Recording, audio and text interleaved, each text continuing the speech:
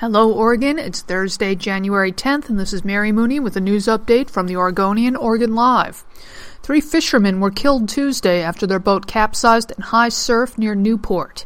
The commercial fishing vessel was battling 12 to 14-foot seas, according to the Coast Guard. Joshua Porter of Oregon and James Lacey and skipper Stephen Bernacchi, both of New Jersey, were all killed in the incident. In California, the saga of the Hart family took another turn when authorities announced that human remains found last May are those of Hannah Hart, age 16. She's one of 6 children presumed dead after one of their adopted moms drove them off a coastal highway. Investigators believe a drunken Jennifer Hart intentionally drove their GMC Yukon off of Highway 1 near Westport, California last March, shortly after Child Protective Services visited the family's home in Woodland, Washington. One of the children, Devontae Hart, 15, remains missing.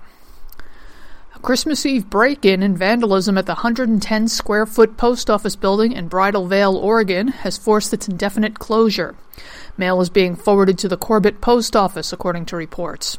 This is a serious blow to the tiny former lumber town, where wedding-related mail, soon-to-be-joined couples want the postmark on their invites to read Bridal Veil, has pretty much been its only business for years.